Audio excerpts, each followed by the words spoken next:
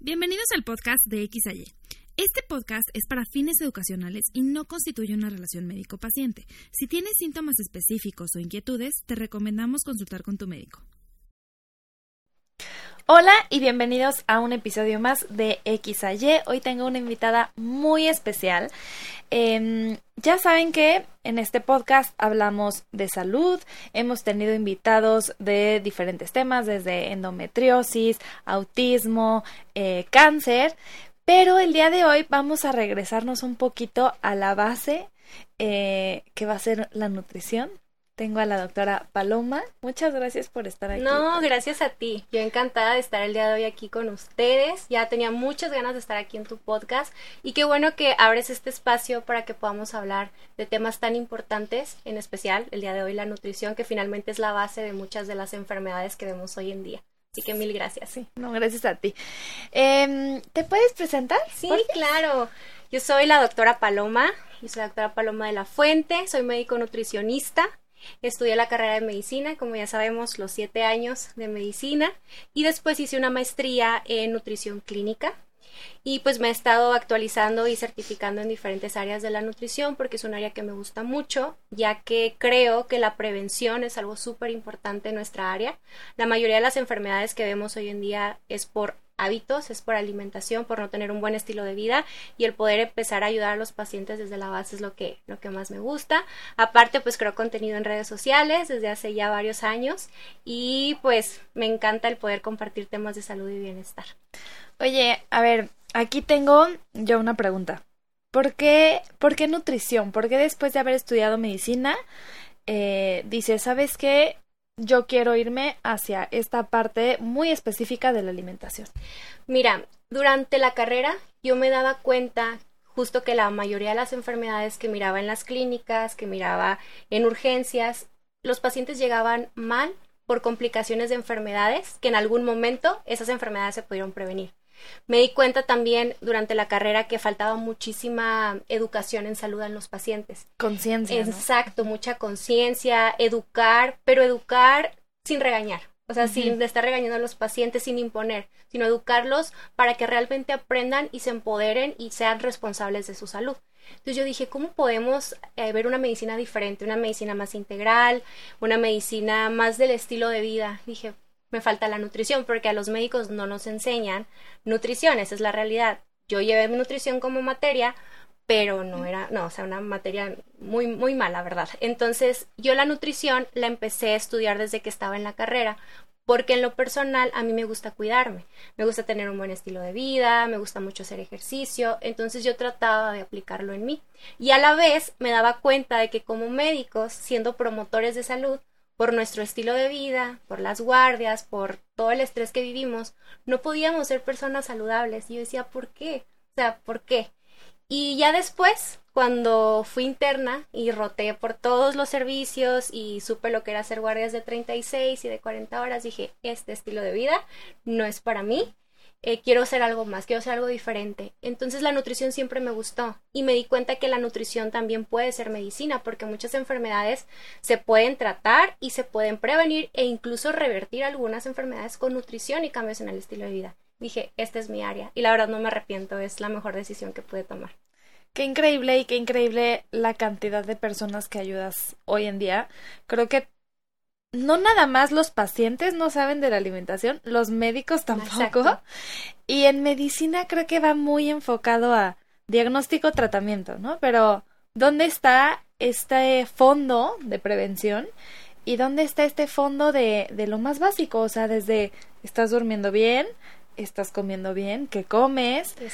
Haces ejercicio. O sea, como que cada vez nos estamos regresando a lo más básico, a lo más simple, y simple entre comillas porque pues vamos a ver que va a haber diferentes alimentaciones para diferentes tipos de enfermedades, ¿no? Claro, todas las enfermedades crónicas que conocemos, vamos a la consulta, se necesita en muchos casos un medicamento, claro, pero la recomendación es come sano. Y el paciente dice, ¿pero qué voy a comer? ¿Qué es comer sano? Y es por eso, porque a nosotros los médicos no nos educan en temas de nutrición, que yo creo que sería muy importante que como médicos sí lleváramos una materia de nutrición clínica, porque aquí también es muy diferente, o sea, una nutrición, siento que la nutrición la malinterpretan mucho su concepto. Sí. Tú dices nutrición y la gente piensa en bajar de peso o dieta. Y la nutrición también es medicina, y justo la nutrición clínica se enfoca en que vamos a tratar al paciente, vamos a tratar la patología específica de forma personalizada por medio de una nutrición terapéutica, que eso es lo importante. Sí. Oye, comentas que a ti te gustaba cuidarte, tú comes bien. Cuéntanos un poquito más de esa parte. Yo sé que tú eres vegana. Sí. ¿Desde cuándo eres vegana? ¿Por qué tomaste esta decisión? Híjole, súper chavita. Yo era una niña para empezar con sobrepeso. Yo tenía sobrepeso cuando era niña y cuando fui adolescente. Uh-huh. Fui bajando un poquito de peso cuando fui adolescente, el famoso estirón que te das, ¿no? Y empiezas a cambiar un poquito, pero aún así no era súper saludable. Entonces yo a los 14 años me metí al gimnasio y haciendo ejercicio pues empecé a bajar muchísimo de peso y me enamoré del ejercicio y yo dije, bueno, algo me falta, voy a empezar a comer bien. Empecé a comer saludable, todavía no llevaba una alimentación basada en plantas y seguí bajando de peso y llegué a un peso súper sano, era una adolescente con mucha energía, hacía mucho ejercicio, pero después yo conocí la práctica de yoga y tú sabes que en práctica de yoga te inculcan mucho el tema del vegetarianismo y yo padecía desde muy chica ansiedad y depresión. Y esos problemas de ansiedad y depresión a mí me desencadenaban muchos problemas gastrointestinales, inflamación, gastritis, la famosa colitis nerviosa. Entonces dije, bueno, voy a intentar ser vegetariana a los 14 años. Yo no sabía nada de medicina, no sabía nada de nutrición y pues decidí hacerlo. Creo que fui una adolescente responsable porque me puse a investigar y yo sabía que tenía que tomar B12, sabía que tenía que tomar algunas vitaminas y lo intenté. Se me quitaron todos los problemas gastrointestinales y dije, no, pues yo quiero quedarme con este patrón de alimentación. Yo seguí con mi práctica de ejercicio igual, cuidaba mi alimentación. Fui vegetariana como 4 o 5 años más o menos. Y ya cuando entré a medicina, como a los 19, 20, ya decidí dar ese salto a 100% a base de plantas. Y hasta la fecha, ya tengo 29 años y sigo siendo vegana. Bueno, no me gusta usar el término vegano porque el veganismo es más un movimiento, es algo más por una cuestión ética, por eso yo mejor trato de decir alimentación basada en plantas cuando se trata de tema de pura nutrición y alimentación, que sería lo más correcto. Wow, pues sí, llevas muchísimos años. Sí. Está cañón. Yo lo intenté una vez por los animales. Duré como un mes. Es que sí, o sea, sí es difícil. Es retador al y tienes que tienes que volver a aprender a comer y a aprender a volver a comer porque pues se te ve el pollo, se te ve el huevo y entonces yo nada más comía lentejas y me aburrí y garbanzos y no, pero bueno, ahorita nos platicas un poquito más. ¿Qué es todo esto de alimentación basada en plantas? ¿A qué se refiere? La alimentación a base de plantas es prácticamente una alimentación donde predominan vegetales, frutas, cereales integrales, leguminosas, nueces y semillas. La alimentación basada en plantas puede ser 100% a base de plantas o parcialmente. Parcialmente me refiero a todas aquellas personas que todavía no pueden dar este salto o que no quieren, pero sí quieren aumentar su consumo de vegetales. Ya pueden llevar una alimentación o vegetariana o bien un 80-20, 80% basado en plantas, 20% proteína animal de forma ocasional. Es una alimentación muy rica en fibra, muy rica en antioxidantes, muy rica en omegas y pues ese es el patrón, ¿no? Que predominen los productos de origen vegetal. Y en sí, si nosotros nos vamos a las guías de práctica clínica, tanto americanas, mexicanas, europeas, hoy en día lo que más se recomienda como nutrición es una alimentación tipo mediterránea y la dieta mediterránea te puedo decir que es un 70-80% basada en plantas. Lo que sí es que hay que tratar que esta alimentación a base de plantas sea lo más saludable que se pueda, porque sabemos que hoy en día tenemos muchos productos ultraprocesados que sean ketos, que son veganos, gluten free, etcétera, pero sigue siendo un producto ultraprocesado y lo que queremos es llegar a la raíz nuevamente e irnos por esos alimentos naturales que conocemos, las frutas, las verduras, los cereales integrales, leguminosas y tratar de evitar los ultraprocesados. Qué bueno que tocas este tema de los ultraprocesados, porque eso sí, o sea, aunque no te vayas justo a una alimentación vegetariana o, digo, creo que sí lo ideal sí es basarnos en plantas, ¿no? Como dices, un 70-30, 80-20, pero sí evitar los ultraprocesados. Cada vez tenemos más información de cáncer, de infertilidad, etcétera, bueno, y crónico-degenerativas, diabetes, hipertensión asociada a sí, a estos, muchísimo, ¿no? Y la verdad es que hay mucha mercadotecnia, obviamente, de por medio, y se venden, pero mucho, ahorita que está mucho el movimiento de la alimentación a base de plantas, porque sí ha aumentado su difusión, hay muchos productos que a veces mis pacientes me llegan, mire doctora, estoy consumiendo este producto porque es basado en plantas, pero ya cuando leemos ingredientes y el primer ingrediente es azúcar, pues decimos, oye, espérate, es que no es saludable, ¿no? Digo, se vale que de vez en cuando uno se dé un gustito y demás, pero lo ideal es que la alimentación sea lo más limpia que se pueda. Pero qué bueno que lo mencionas, o sea, estos productos que te etiquetan como sanos o como keto o vegano, pero claro, irte a los ingredientes, está cañón. No, y saber que los ingredientes, por ejemplo, van en orden, o cuál es el que tiene más el producto. Entonces siempre el primer ingrediente es el que más nos va a importar, y la mayoría tiene azúcar. Entonces hay que tener cuidado con eso. Oye, y aquí todo el mundo me va a decir, y yo también tuve la duda en algún punto, ¿y la proteína?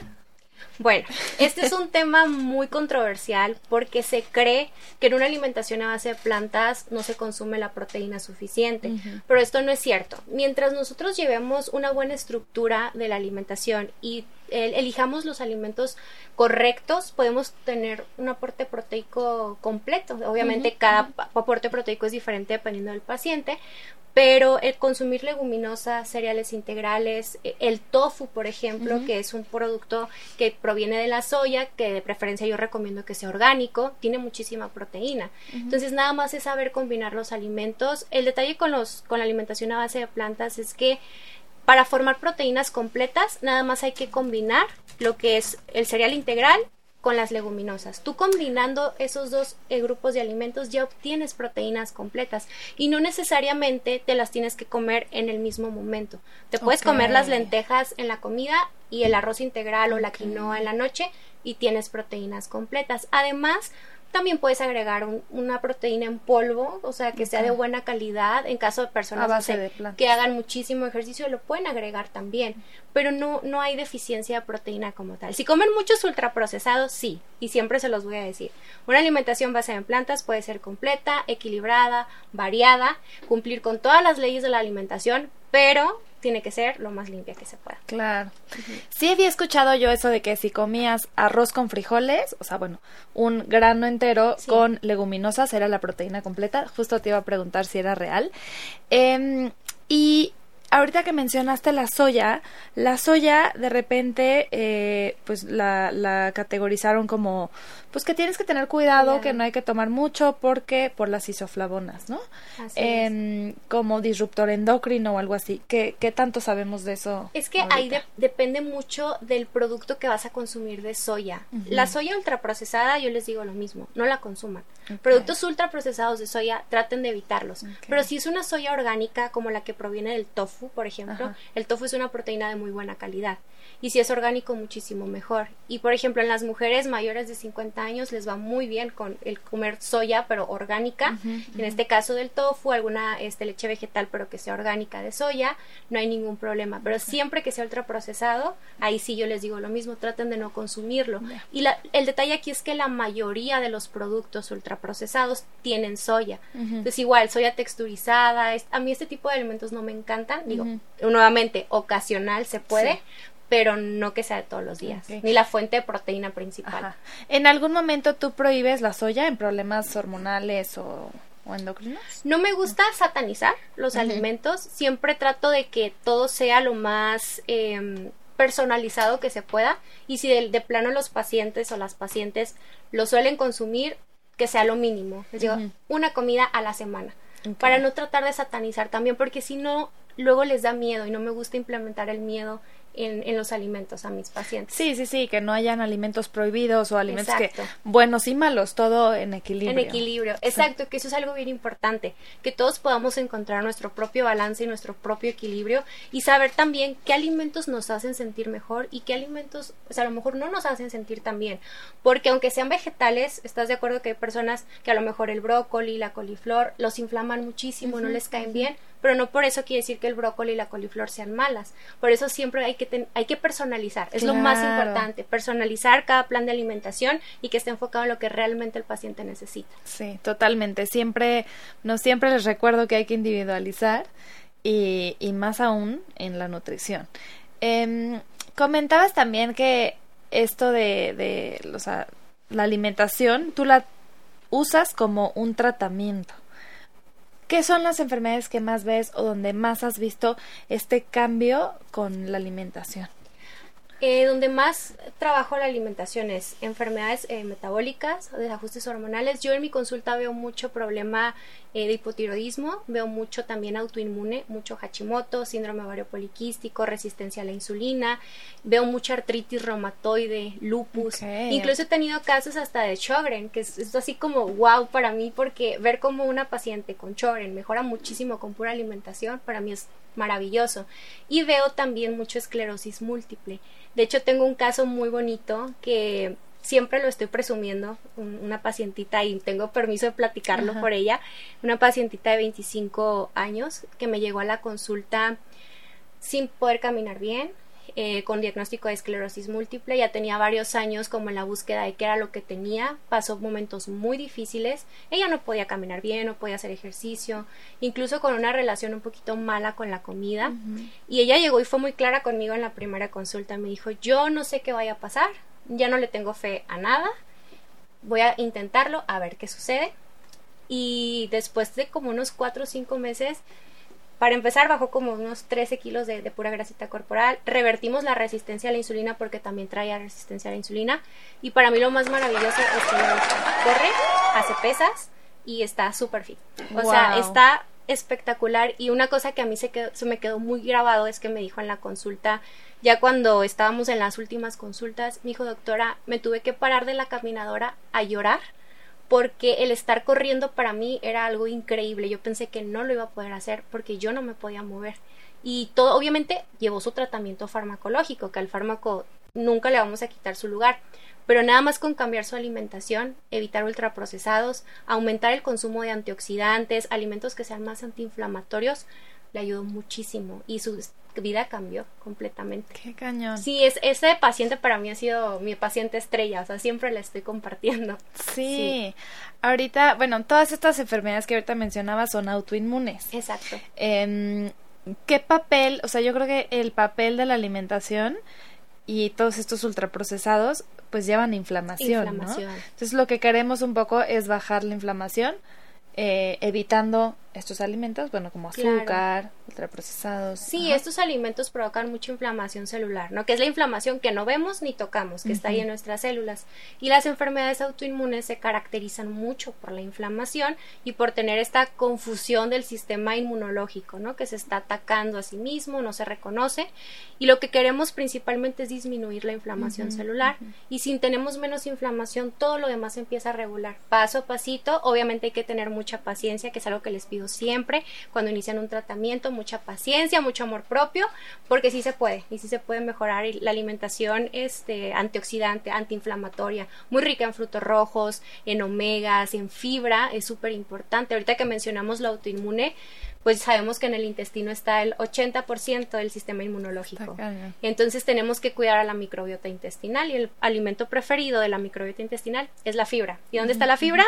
En los vegetales. Okay, sí. Ahorita que mencionas del intestino, también ya tenemos muchos artículos que relacionan hasta la alimentación con problemas psiquiátricos, ¿no? Sí. Y mejoría de depresión con la alimentación. ¿Tú te toca ver esto en la consulta? Sí, de hecho, gracias a Dios encontré en mi ciudad un psiquiatra maravilloso que trabajamos de la mano y trabajamos mucho los casos de depresión y de ansiedad con alimentación también. Y sabemos que está muy relacionada la microbiota con las enfermedades y con los trastornos psiquiátricos, porque nosotros tenemos un eje que se llama el eje intestino-cerebro, que está conectado el cerebro con el intestino por medio de un nervio, que es un par craneal que está en el cerebro, que se llama el nervio vago. Es el único par craneal que sale de nuestro cerebro y que inerva otras áreas de nuestro cuerpo y llega a intestino. Toda esa información se comparte. Por lo tanto, si nosotros tenemos un intestino nervioso, un intestino perezoso, un intestino ansioso, vamos a tener un cerebro y un sistema nervioso igual, ¿no? Entonces, por medio de la alimentación, equilibrando microbiota intestinal, mejoran mucho los síntomas de depresión y de ansiedad, porque es información finalmente que se está compartiendo y la verdad es que nos va muy bien. Qué cañón. Y qué bueno que me mencionabas hace ratito de la terapia convencional. O sea, la alimentación no te va a quitar que sigas tomando tus medicamentos, pero qué gran impacto tuvo en tu paciente con esclerosis. ¿Sí era esclerosis? Esclerosis múltiple. Que seguramente estaba con su tratamiento convencional, pero si te vas a la base, a la raíz, y desde adentro también buscas el mejorar, pues es donde se hace una sinergia espectacular, ¿no? Exacto, y es ahí, qué bueno que mencionas eso, es ahí donde yo platico mucho con mis pacientes sobre el tema de no ser extremistas con los tratamientos, porque a veces cuando empezamos un plan de alimentación creemos que eso va a ser la cura o queremos que todo sea lo más natural que se pueda, cuando la combinación de todo, tanto el medicamento, la alimentación, y no nada más alimentación, ejercicio, sueño, relaciones interpersonales, nuestra salud mental, todo importa y todo impacta nuestra salud y bienestar. Entonces, no podemos nada más darle importancia a una sola cosita, sino es la unidad de todo, porque finalmente nuestro cuerpo es eso, un todo. Yo siempre trato de ver al cuerpo como un templo. Les digo, es tu lugar más seguro para vivir, te tiene que importar todo, no nada más una sola cosa. Y también, pues, no estar en debate, ¿no? Porque finalmente yo sé que hay muchos profesionales de la salud que piensan que nada más el medicamento es lo que lo va a ayudar al paciente o la nutrición, y pues no, todo es complementario. Sí, tenemos que ver al paciente como un todo. Y también nuestro cuerpo es para toda la vida, entonces o lo cuidas hoy y ayer y mañana. Exacto. O en 10 años pues te va a empezar a dar problemas, ¿no? Así es. De las enfermedades crónico-degenerativas que tú tratas, está, me imagino, diabetes debe ser tu pan de todos los días, hipertensión, síndrome de ovario poliquístico. Muchísimo, veo síndrome de ovario poliquístico, lo veo todos los días. Y sabemos hoy en día que el síndrome de ovario poliquístico pues también se desencadena por la resistencia a la insulina. O sea, está la resistencia a la insulina, aparecen los quistes, ¿no?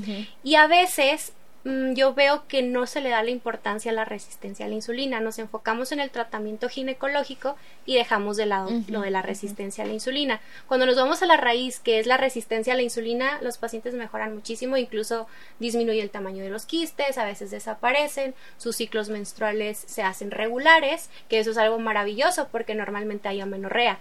Y con la alimentación y algunos suplementos que también podemos agregar ayudan muchísimo a las pacientes. Que este tema también es importante, lo de la suplementación. A veces pensamos que no necesitamos vitaminas o minerales, que con la pura alimentación lo vamos a obtener todo, y la realidad es que dependiendo de cada paciente va a haber personas y va a haber casos que sí necesiten suplementos. Claro. Estamos expuestos a muchísimos contaminantes del medio ambiente, tóxicos, incluso disruptores endocrinos que están hasta en lo que utilizamos en la casa para limpiar, los aromatizantes, y todo eso pues entra a nuestro cuerpo, nos provoca problemas hormonales, más inflamación y a veces incluso malabsorción de los nutrientes. Hay que hacer estudios de laboratorio, obviamente, para saber qué necesita el paciente, pero hay muchos casos que requieren suplementación y ovario poliquístico es uno de ellos.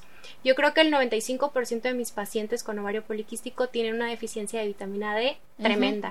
La vitamina D sabemos que actúa como hormona, actúa como inmunomodulador y casi nunca les mandan a hacer estudio.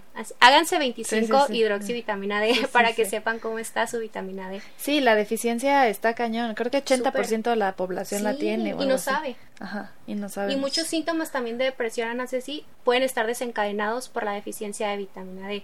Problemas autoinmunes, todos los pacientes con problemas de autoinmunidad se tienen que estar suplementando con vitamina D. La deficiencia es bárbara. Y aparte, pues si queremos un sistema inmunológico sano y la vitamina D actúa como inmunomodulador, pues ocupamos una vitamina D. Claro.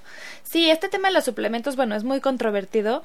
Yo en general soy de la idea de que, pues, de la alimentación, te van a venir, pero una alimentación basada en plantas y con una buena guía, con un plan de alimentación que sí esté individualizado a tus necesidades. Así y es. si, por ejemplo, tú tienes síndrome de ovario poliquístico, pues sí, a lo mejor te necesitas Exacto. suplementar con inositol o con algo más. Si estás buscando un embarazo, también. Si estás embarazada, también. Exacto. O sea, vamos a tener que personalizar cada suplemento.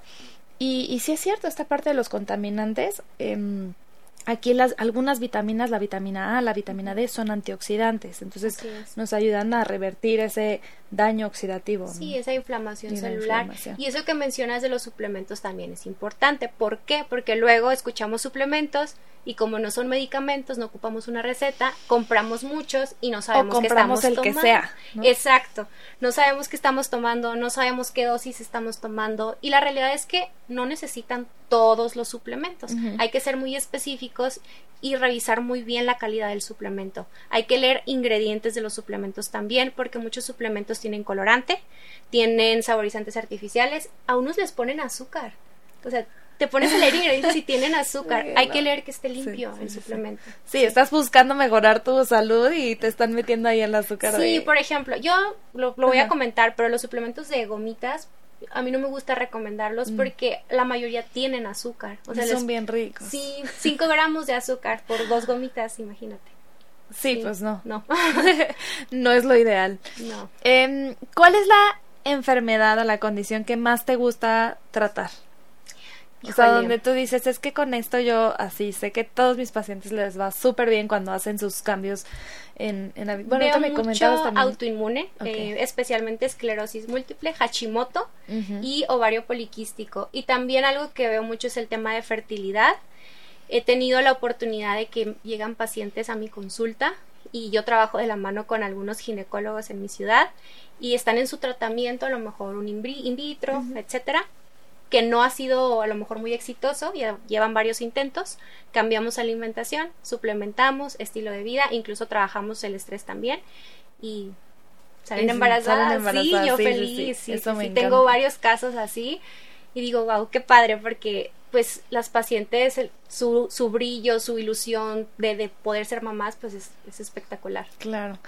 Si alguien que ahorita nos está escuchando dice, bueno, yo quiero intentar esta alimentación basada en plantas, pero ¿por dónde empiezo? ¿Tengo que a fuerzas ir a consulta contigo? ¿O qué puedo hacer hoy?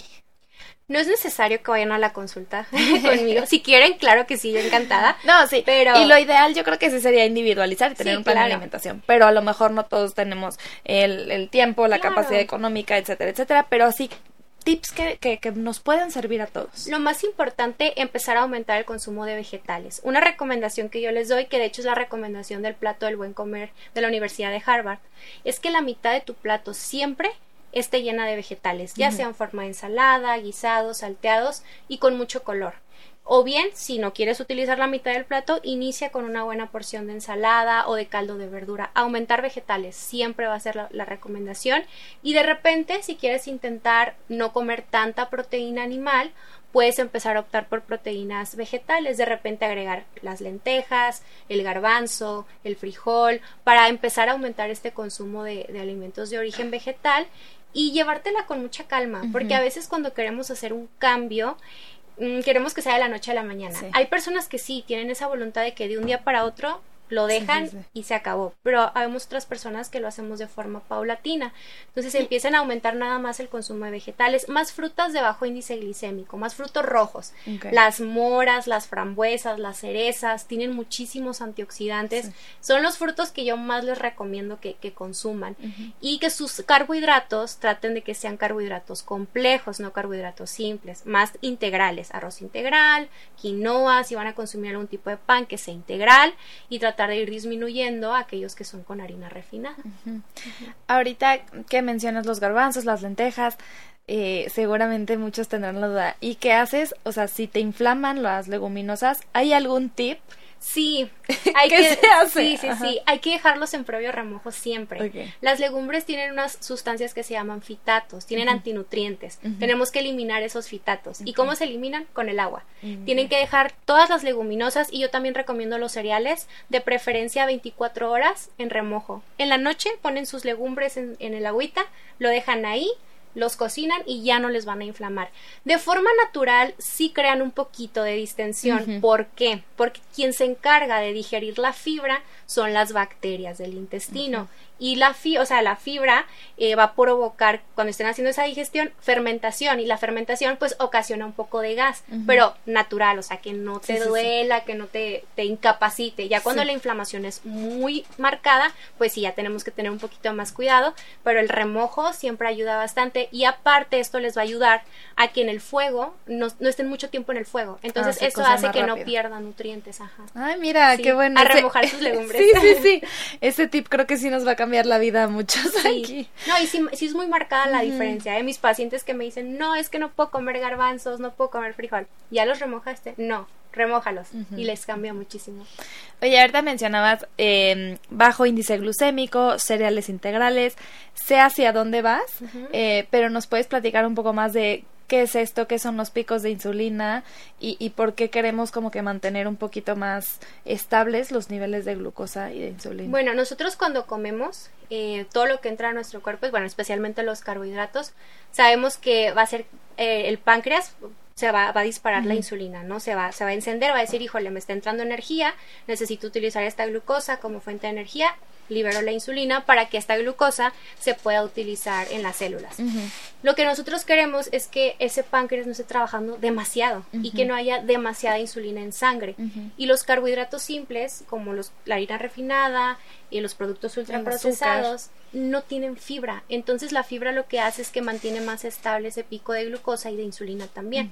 Tú consumes el producto ultraprocesado y tu páncreas va a estar trabajando y trabajando y trabajando para utilizar bien esa glucosa. De hecho, eso es la resistencia a la insulina finalmente. Llega un punto en el que las células están tan saturadas de energía que ya no se está utilizando la glucosa bien, y cuando tú haces un estudio de laboratorio, ya la insulina te va a salir alta y ya hay resistencia a la insulina. Entonces, ¿qué les recomiendo yo? Siempre que vayan a empezar a comer, procuren empezar con sus vegetales, con la fibra, porque eso hace que ya cuando le metas el carbohidrato, pues ya el pico de glucosa, o sea, cuando recién comiste, no se elevó tanto ese pico de glucosa o de insulina. Y lo que queremos es que las curvas estén lo más planitas que se pueda, para que también se puedan metabolizar mejor los alimentos. Sí, es súper importante eso. De hecho, hay varios tips y que conocemos con evidencia científica, hay artículos de eso que te recomiendan empezar comiéndote tus vegetales, después tu proteína, después tu grasita y al final los carbohidratos, y eso ayuda muchísimo a que no se eleven los picos de glucosa e insulina. Sí, también un vasito de agua natural antes de comer. El agua. Incluso también, fíjate, el vinagre de manzana, pero que sea virgen, que sea crudo, te tomas una cucharadita antes de comer y sí te ayuda a mantener estable los picos de glucosa. Y hay artículos ya de eso, porque luego hay muchos mitos, ¿no? Luego la gente a veces piensa que con mucho vinagre de manzana van a mantener siempre estables y puedes comer ultraprocesados. No, es nada más como un tip para ayudar a la glucosa, a la insulina, que se mantenga estable. Buenísimo. ¿Y cómo es un día de Paloma? O sea, ¿tú qué comes? Wow, híjole, todo depende del trabajo, porque tú sabes que tenemos un estilo de vida muy acelerado, pero digamos que lo más común, yo empiezo mi día, obviamente con mi cafecito, pero casi siempre me tomo mi tazón de avena con algo de, a veces le pongo proteína en polvo, a veces nada más la avena, le pongo muchas nueces, frutos rojos que no me pueden faltar, algunas semillas, me gusta mucho la semilla de cáñamo, la chía, la linaza, que son súper ricas en omega 3, es como lo más común, siempre frutos rojos en la mañana. Trato de que todas mis comidas tengan todos los grupos de alimentos, que tenga su carbohidrato, que tenga su proteína y su grasita saludable. Obviamente de preferencia que sean carbohidratos integrales. Ya para la hora de la comida, me gustan mucho los bowls, siento que son súper prácticos. Entonces, para mí los vegetales verdes, espinacas, kale, arúgula, todo lo que sea verde para mí es libre. Entonces, pónganle muchísimo vegetal a su bowl y le puedo poner a lo mejor garbanzo, lenteja, de repente cocino tofu, me gusta agregar cereal integral como la quinoa, que tiene muchos nutrientes, el arroz integral también, y el aguacate, que no puede faltar, ese me encanta. Si me da hambre, me encanta el chocolate, soy adicta, entonces compro pero chocolate 70% cacao o arriba, con un puñito de nueces, de almendras o tal vez frutos rojos, y ya dependiendo de la hora que salga de trabajar, a veces por practicidad me hago un shake de proteína, pero le pongo frutos rojos igual, más semillas, crema de almendras, leche vegetal sin azúcar, o bien me vuelvo a hacer otra ensalada, o algunos taquitos veganos de lenteja o de frijol, que me encantan los frijoles con aguacate, deliciosos. Claro, la tortilla sí la puedes la comer. tortilla de maíz. Y realmente mis comidas son muy prácticas, que es algo que también yo hablo con mis pacientes, porque a veces piensan que iniciar un plan de alimentación va a ser, híjole, tengo que cocinar todo el día, y no, la practicidad es lo mejor, para no estar en la cocina todo el tiempo. Sí, lo que dices de los bowls, a mí me ha funcionado, o sea, preparo, no sé, el domingo, el arroz integral o la quinoa, y ya tienes la base para la semana. Sí, ya no tienes que pasar tanto tiempo en la cocina. Eso es algo que yo les recomiendo mucho para tener una mejor organización y pues comer saludable. Traten de tomarse un día a la semana, de preferencia. Yo tomo los domingos y empiezo a dejar algunas comidas ya prehechas. O cosas picadas. Todo lo que es cocinado como el arroz, el garbanzo, la lenteja, ya lo dejas listo, lo guardas en tus toppers y listo. Ya tus vegetales también, que no se te vayan a oxidar, los que sabes que no se oxidan y listo. O sea, si ahorras muchísimo tiempo, la verdad. ¿Y qué nos dices a los que te diríamos, oye, pero comer así sale muy caro? No, para nada, eso es un súper mito. Claro que si se van a buscar todo orgánico o a mercados, pues, orgánicos donde te venden a lo mejor mucho producto de marca, pues sí te va a salir caro.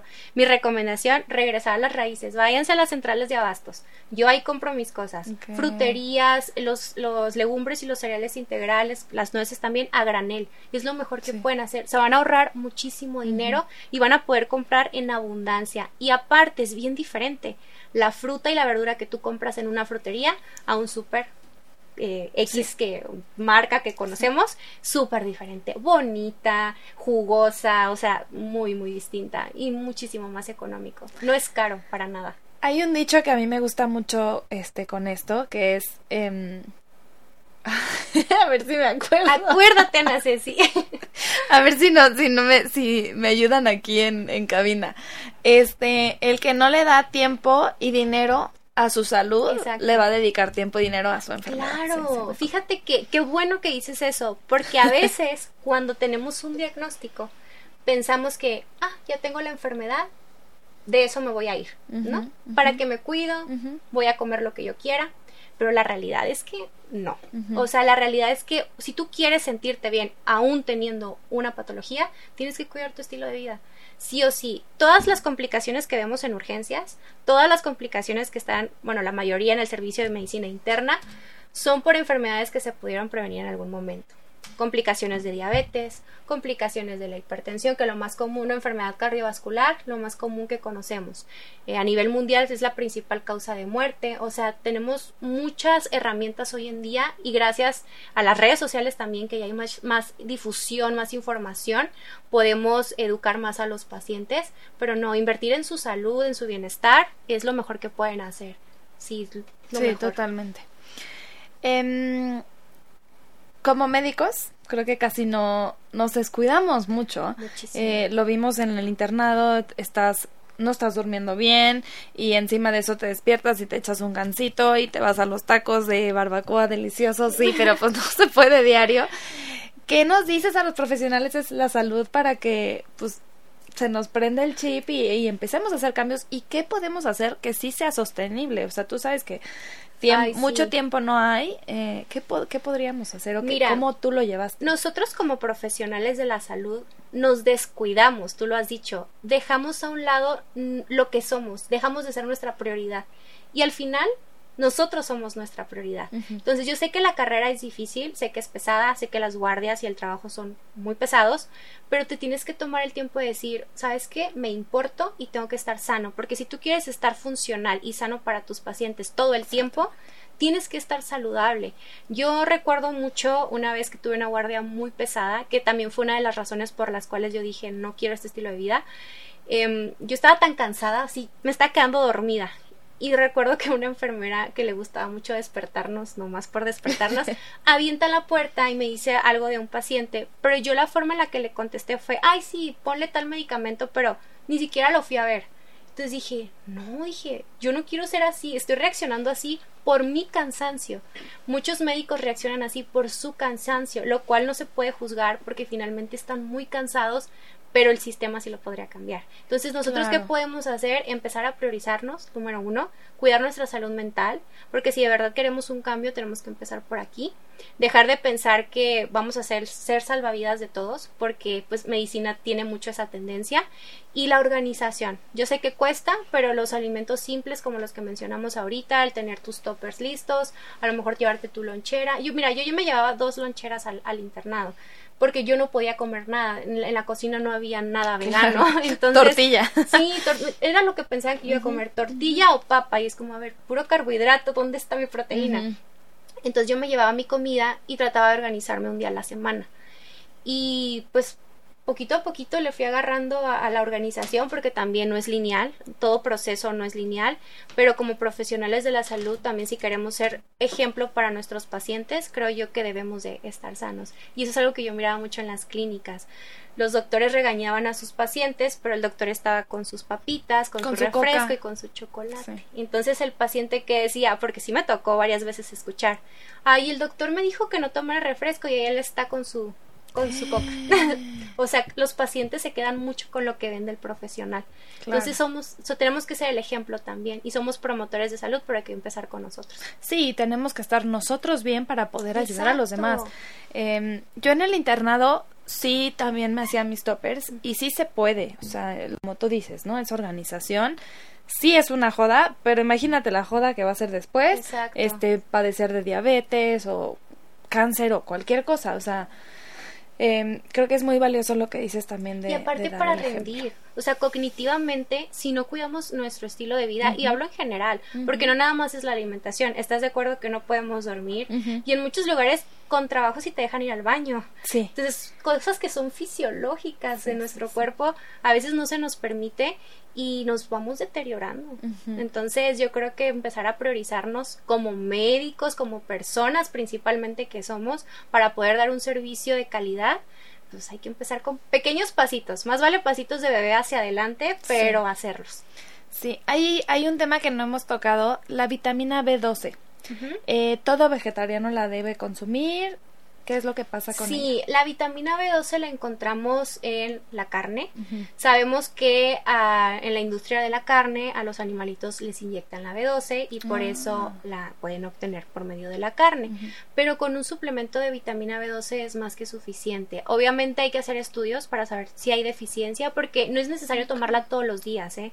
Hoy en día tenemos suplementos de buena calidad que traen una dosis altita, que nada más te tomas una pastillita o también en forma líquida a la semana una vez y ya con eso es suficiente, no la necesitas estar tomando todo el tiempo, pero hay que checar la dosis. Sí es necesaria porque es importante para el adecuado funcionamiento del sistema nervioso y para la formulación de los glóbulos rojos. Entonces a veces sí se puede desencadenar una anemia si no hay una buena estructura de la alimentación, pero ya son contados los casos. La verdad yo casi no veo pacientes que lleven alimentación basada en plantas y que tengan deficiencia de B12. Nada más es cuestión de agregar el suplemento. Buenísimo. Pues ya para cerrar, ¿qué le dirías a alguien que quiere cambiar hoy sus hábitos? Yo sé que es de todo lo que hemos hablado, pero así como tus conclusiones, yo me quedo con mi plato de la mitad con verduras, un cuartito de, bueno, lo que yo hago, porque yo sí como proteína de origen animal, es un cuartito de mis carbohidratos. Perfecto. Igual siempre intento que sean complejos, y mi cuartito de lo que yo llamaría proteína. A lo mejor en este caso, o sea, en tu caso, por ejemplo, sería esta otra mitad de leguminosas, ¿no? Y también y el grano entero. ¿Sí? ¿Algo así? Sí, de hecho la Universidad de Harvard en su plato de buen comer ya te divide un cuarto con el carbohidrato de buena calidad, y la proteína ya te da la opción de que sea animal o vegetal. Buenísimo. Sí. Pero ¿qué podemos hacer? Esto que dijiste de no ser extremistas me parece increíble. Pequeños cambios de hábitos, ¿cómo empiezo a tomar las riendas de mi salud? Mi primera recomendación es que se tengan paciencia. Eso es lo primordial. un paso a la vez. Empiecen a aumentar su consumo de vegetales. Si a lo mejor antes se desayunaban un café con una dona, ya le decimos adiós a eso, unos 2-3 días a la semana y agregamos nuestro tazón de avena con frutos rojos, a lo mejor un licuado con vegetales, frutos rojos, proteína, empezar a hacer ejercicio también, porque no todo es la alimentación, es todo el estilo de vida, unos 30 minutos es más que suficiente, no necesitan un ejercicio súper extremo o pesado. Empezar a dormir bien, lo ideal, 8 horas, si pueden sus 7 horas, muchísimo mejor, de 8 a 9, lo ideal, si pueden 8 mejor, 7 es suficiente. Cuidar mucho las relaciones interpersonales, porque eso cuando lo estamos dejamos mucho de lado. Sí, porque cuando empezamos una transición o un proceso, la opinión de los demás siempre estamos ahí nosotros como el foquito, ¿no? Y nos empiezan a decir, ay no, ¿para qué comes esto? Y estás a dieta, mira, qué aburrido eres. Entonces, no. Piensen que todo lo hacen por su salud y por su bienestar. Y tengan paciencia, un paso a la vez. Aumenten su consumo de productos de origen vegetal. Les prometo que le van a hacer un bien a su cuerpo. Hagan ejercicio, mediten, tengan buenas relaciones interpersonales y cuídense mucho, priorícense. Es súper importante eso para la salud y el bienestar integral. Oye, yo salgo súper inspirada de aquí, o sea, yo ahorita voy a ir al mercadito a comprar mis berries. Sí, nueces, aquí está cerquita uno. Sí, no, y tengo ganas de verdad de comer bien, de sentirme bien, porque sí es muy diferente el día que comes McDonald's, híjole, bueno, a mí me da hasta como cruda de comida, sí, que cuando llevas un buen plan de alimentación, también a mí el ejercicio me funciona mucho, como que el ejercicio me empodera y me dan más ganas de comer bien. Y es que liberas endorfinas también, te sientes más feliz, con más energía. El ejercicio es el mejor antidepresivo que tenemos. Sí, completamente. Sí. Paloma, seguramente habrán muchas personas aquí que van a querer ir a tu asesoría, a tu consulta. ¿Dónde te pueden encontrar? Me pueden encontrar en redes sociales como DRA.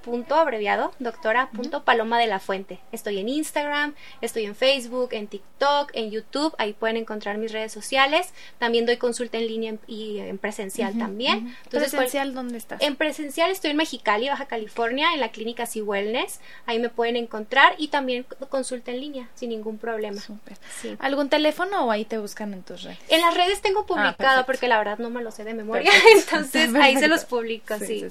Y Paloma también crea contenido de salud, de alimentación basada en plantas, también motivacional, salud mental, entonces para que la sigan por ahí. Ay, Muchísimas gracias por venir. Me encanta estar aquí, tienes una comunidad hermosa, gracias por invitarme y espero que les sirva mucho a tus seguidores esta conversación. Sí, te digo, yo salgo renovada y yo creo que todos en cabina también. ¿Cuántos se van a hacer veganos aquí? No sé si vegana todavía, pero no, sí tengo ganas. Sí tengo ganas de subirle las plantas y eso. No, sí se puede y te vas a sentir súper bien, vas a ver. Sí, muy bien. Pues muchas gracias. Muchas gracias, Paloma. Muchas gracias por estar aquí. Dejen en los comentarios si tienen alguna otra duda, cosas que le quieran preguntar a Paloma, que ahí estaremos al pendiente, o si quieren que la volvamos a invitar para profundizar en alguno de los temas que tocamos hoy. Esto es de X a Y. Yo soy la doctora Ana Ceci, Paloma de la Fuente. Gracias. Y nos vemos a la próxima.